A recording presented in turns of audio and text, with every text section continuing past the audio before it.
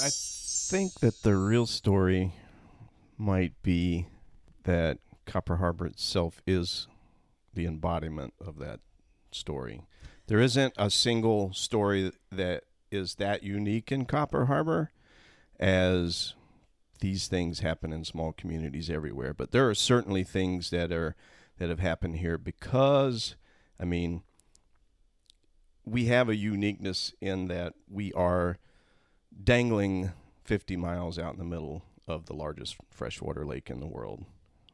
We are surrounded by thousands of acres of wilderness. And we're just a long ways away from, I mean, Copper Harbor is supposed to be the furthest town away from an interstate in the lower 48. And so, I mean, there's interesting things like that that make living here certainly a Copper Harbor only kind of story. But you know, there are big things that happened here that only happened in Copper Harbor, like the wreck of the city of Bangor, where you know the lifesavers went right past the boat to rescue people from another boat, and then found these guys trashed on the rocks with 250 some brand new 1926 Chryslers, and so town gets together and helps get these cars off of the ship.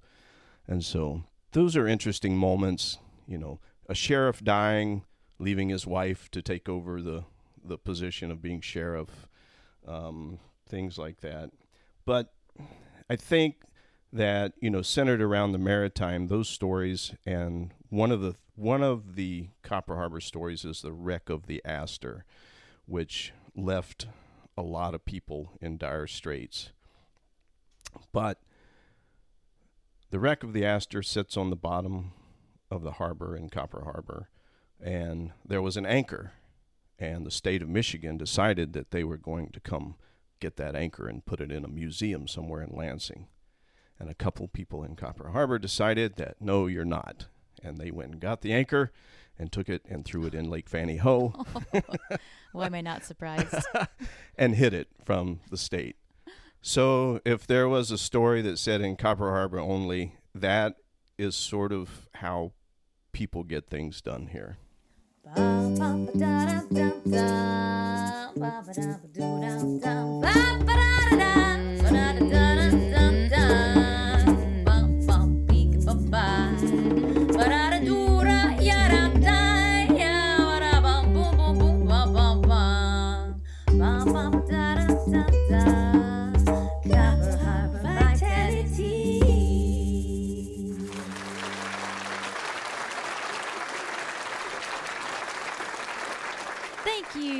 Thank you, and welcome to A Fresh Air Inspired Life. I'm your host, Amanda Wise, and today's guest has been a part of the community for 30 years.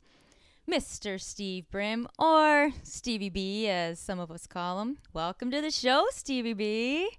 Thank you. It's a pleasure to be here. Oh, we're actually right in your space today, so it's kind of nice to be looking around and seeing your guitars and your drums and some of the things you're working on. We've spent a little bit of time in here drumming and playing music. We certainly have. It's a fun thing to do with you, for sure. So I and most people know you as a very talented photographer and videographer. But that wasn't your first order of business when you got here 30 years ago. Can you tell us a little bit about your start here? Yeah, it was it was the first 55 days it snowed and blew, and so we did wonder why we were here. So that was a little bit of a rocky start, especially the flat tire coming into town in a blizzard. Oh, jeez. So, but we got settled right away and realized that we had really moved to the smallest place that we had ever lived. And there were only a few choices as far as real employment at the time, and those were housekeeping or working in the resort recreation business, which we had been in and weren't really that interested in continuing. And so we looked around at what Copper Harbor was missing, and it was things to do. So we decided that we should maybe give our passions a try in helping other people find ways to recreate as a silent sport. So we started Keweenaw Adventure Company. That was my first wife, Julie, and I. This was our endeavor. And we started out with sea kayaks and mountain biking. And we had no trails at the time necessarily, so that was an order of business. And also, we did dog sledding in the wintertime, took people out to remote camps and introduced them to the art of driving or mushing dogs. And so that was our start. We did that for 7 or 8 years and felt that it was time to move on. And that's when I first moved into photography. Oh, 7 or 8 years later. So, do you want to tell us a little bit about that transition from the adventure company into photography? Yeah, once we decided to move on, our our first goal of business was to figure out how to once again make a living, and I had been selling my work for a number of years in galleries and to magazines and such. It was only a little bit of a side hustle for me at that point. And of course, this was back in the film days, so it was actually a lot of work to submit a to a magazine or other publication, and hopefully that you got those transparencies back. But it stuck, and I enjoyed sharing the world that I saw around me with people, and they seemed to enjoy it. And so 23 years later, I'm still a photographer. That's awesome. I'm so glad you are because I personally find your work really captivating, and I know a lot of people do. So, I'm curious then, what are you thinking and feeling when you get some of those shots that you know other people are also going to appreciate? I guess that um, it's not really in the forefront of my mind Mm. that that's going to be the outcome. Mm. I feel fortunate that I've been able to do mostly uh, what I like, Mm. Good. and and that's extra fortunate because I'm a horrible salesperson. So if I had to create something specifically to sell to people, I would and do it, I would be hard pressed. But I found that if I just did what it is that made me feel good, Mm-hmm. that there were people also that saw the same way that I do and would enjoy the same things that I enjoyed. So that is sort of my uh, ideal when I shoot. I do obviously get hired on commercial shoots and stuff where Mm-hmm. I am asked to do certain things, and but that's with my own artistic uh, interpretation a Mm-hmm. lot of times, and so that's always been a pleasure to be able to be trusted in that way to bring a vision out. And how does your work change as the seasons change? I I think that there really isn't much of a change.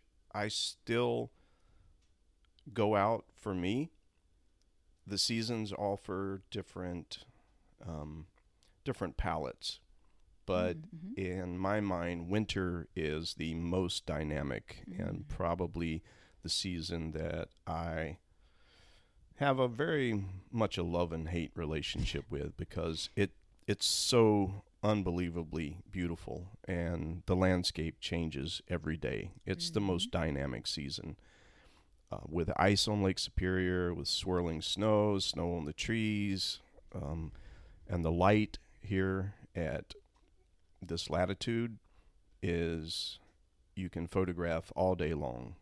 Whereas in the heat of summer, it's just too bright most of the time, unless you're just shooting blue skies days, which is not something that I shoot that much. Mm-hmm. So yeah, winter, my files are 3 times as thick as any other season. Wow. So if people want to view or purchase your work, where can they do that? You can find some of my work at stevebrimmstudio.squarespace.com. .com. .com. Okay. Do you also have a physical location here in Copper Harbor? I do. I have a small little gallery on First Street, right next to the famous Laughing Loon gift shop, and right up the street from the famous Harbor House restaurant, and just a half a block away from the famous Amanda Weiss. Oh, jeez. Cool. So you can visit Steve online and is in his location in Copper Harbor. So, Steve, you've been transitioning into videography these last couple years. I see snippets on social media, and you've shown me parts of the Copper Harbor Oral History Project, plus some other compositions. You seem to be a natural. Can you tell us why you got into this? Into videography? Yes, please. Well, um, I always have trouble answering how I even got into photography. So videography is even more complex, and I'm not really sure how I ended up shooting video. I think it was just an extension of hey, I have cameras, and my cameras now shoot video. And then, of course, cell phones came along, and I have fun doing, not professional work, but I like for social media. I put out stuff that's shot on the cell phone. But it was another way to tell a story. And it was using skills that I didn't know if I had or not. So at some point, after a while of doing the same thing, you feel unchallenged. And I think that maybe video was a challenge that I wasn't expecting, but I took on. Nice. Well, you did tell me one day that videography is kind of out of your comfort zone. And I know it takes a lot of work to get it right, but man, you are getting it right. Can you tell us what you're learning from working out of your comfort zone? Yeah, I mean, it's not just that it's videography, it's that most of my career has only been about nature, and that includes wildlife, but not people. I can't tell you how many weddings I have turned down in my career. I don't really do portraits. I don't do people. And so somehow I ended up working with the Keweenaw Indian community and their natural resource department, and telling some stories about some of the things that they were doing there. So not only now am I working with people, I'm working with people that are a different culture than mine. And so that has been both the most rewarding thing and also the scariest thing.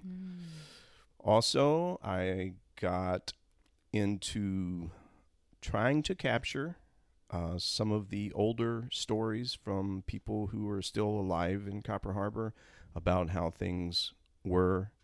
They have relatives that either commercial fished here or ran timber or, numerous things. And so those stories are starting to get lost, the older ones. So I have been sitting down with past and present residents of Copper Harbor and just listening to stories that they tell me about the past.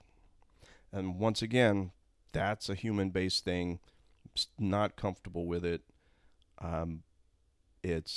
But like you said, it's something that's out of my comfort zone, and I'm learning, and I feel good about that, and I feel good about capturing these stories that I know will be lost forever. Yeah, I really appreciate that you are doing those things. And that last thing you mentioned about the residents is the Copper Harbor Oral History Project. And people can, there's some of those videos on YouTube. Is that correct? Um, they're not really yet. Okay. I'm feeling that out. Part of the problem Mm. is how to share these stories, and different people have differing ideas, and the first thing I'm doing is just trying to capture history, Sure. and so I started doing that before I figured out what to do with the recordings other than archive them. Sure. Give them to the Keweenaw Historic Park or to Michigan Tech or a server in Copper Harbor that people could access for these things. Okay. But recently, the Keweenaw Time Traveler has come into existence, and this was a cooperation, I believe, between Michigan Tech and the Keweenaw Historical Society to create a multi-layered virtual map of pretty much the whole Keweenaw. And so I have uploaded one story that is associated with the Copper Harbor Schoolhouse, Oh. and it is a YouTube video. All of my interviews are shot on video mostly, and so I can link that to the Keweenaw Time Traveler. So when somebody clicks on the Copper Harbor Schoolhouse, they can, if somebody wants to add photos, there'll be photos. If somebody wants to add stories, they can add stories. And so that's what I did, was add this story, which is in the form of a video. So all they have to do is click on the link that's provided there, and it will take them. But so far, I haven't really published any of the videos except to show the owners, the interviewees, Okay. what they look like and what they sound like, and so that they can understand a little better of what I'm doing. Sure. But I hope that soon, hopefully within the next year, as I get more interviews, I'll be able to have a clearer vision as to where some of these interviews will live for the public to be able to access easily. Awesome. That's great because really the key is getting those interviews. I mean, if you don't have them, you can't put them anyway. So good for you for having you'll have a storage of them, and then someone will say, hey, we got a place to put them, and they're ready to go. Yeah, it's surprising. People have a lot more to say than I thought. Oh, are you really surprised by that? Okay, maybe not. No. Oh, man. Only in Copper Harbor. That's right. So let's get back to our community. I love that you are on the scene at social events.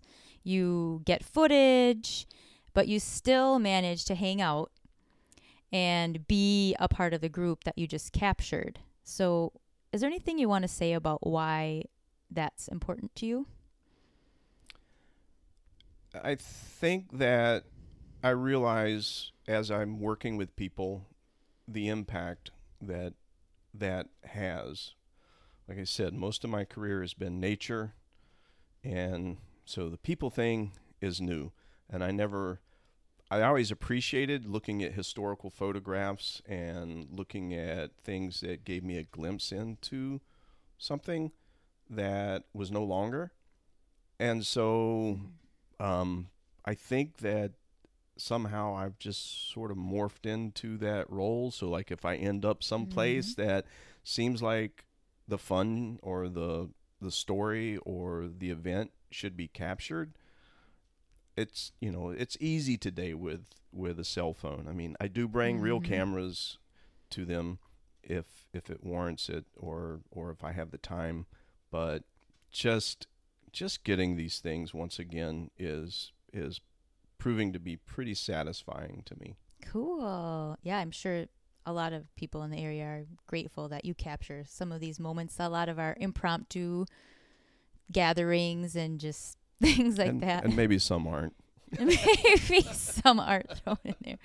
Oh, man. So let's get back to the guitars and the drums. And it seems like playing music and providing a space for other people to play music seems to be a really big part of your life. Can you share some of your thoughts on how the role of musical spontaneity and an organic gathering of musicians and things like that play in your life?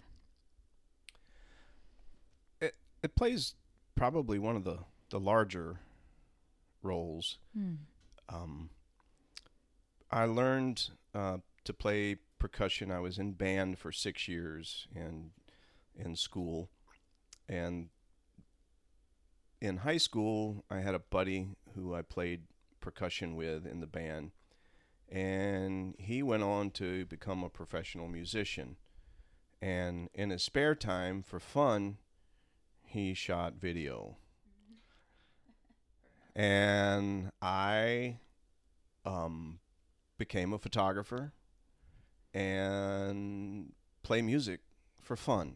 Mm-hmm. And I have done some professional musical gigs and other things, but I have worked hard to keep it strictly a hobby. Mm. And I think that that's the part that allows me to make it as fun as possible. Yeah. And I love to hear people play just as much as I love to play. And music is always probably one of the greatest connectors of humans. And living in a tourist town, people show up and you can talk the same language immediately with another musician. Mm-hmm. And so it's something that I feel like we're starting to get a little more of here in town. We have some good venues and things going on, and I hope to have more events in the gallery this summer Awesome. with music. And I just think that that's the arts, and that's one of the arts, and it's one of them that I can participate in and promote. And so I just do what I can do. Yeah. So what else do you like to do up here for fun, Steve? I just like being outside. I like seeing all of the landscapes and how they change through the seasons. And there isn't really too many days that go by that I don't go find something to look at or explore. Nice. But I can also appreciate sitting and watching. And I have plenty of wildlife, and even just sitting and watching the birds in the wintertime, I can do that for hours on end. Nice. But yeah, I mean, community involvement is probably, I can't say I always necessarily like to do it, but I'm kind of driven to do what I can to help, and that's what everybody else does in this community. When you have only 100 year-round residents and only a certain amount of them are people who participate, and actually a lot of people participate, but there's a lot of work and a lot of jobs to go around in a small community. And those jobs aren't necessarily paid jobs. A lot of them are just volunteer jobs of helping put on an event or helping your neighbor. I see people going crisscrossing with plow trucks and snow blowers and and plumbing parts and whatever you need. All you have to do is put out a call on our coconut telegraph here in Copper Harbor, and and so I mean it is an activity in this town to be a part of it. It's not a passive thing. Mm-hmm. And as the interview with one of your last guests, Mike Musial, definitely highlighted that people here wear a lot of different hats and mean a lot of different things in this community. And so that is something that gives me identity and satisfaction. So it's one of the things that I love about living here, and one of the things that I do. Awesome. I like that you said it's definitely an active participation kind of community, because yeah, when someone needs help or just needs something done or anything, I mean, it's interesting to me how it's kind of hard for us to ask for help when we need it. But boy, if you put a call out for, hey, I need this moved, or does anyone have an extra one of these? I mean, people are on it. It's really cool, but it does take a lot of that. It's very cool. Is there anything else you care to share about your projects or your passions? No. Okay. Well, thanks so much for talking with us today. If you, the listener, have any questions for Steve or any of our past guests, please drop me a line at copperharborvitality.com. Till then, be good to yourself. Ba ba ba da da da da, ba ba da ba do da da, ba ba da.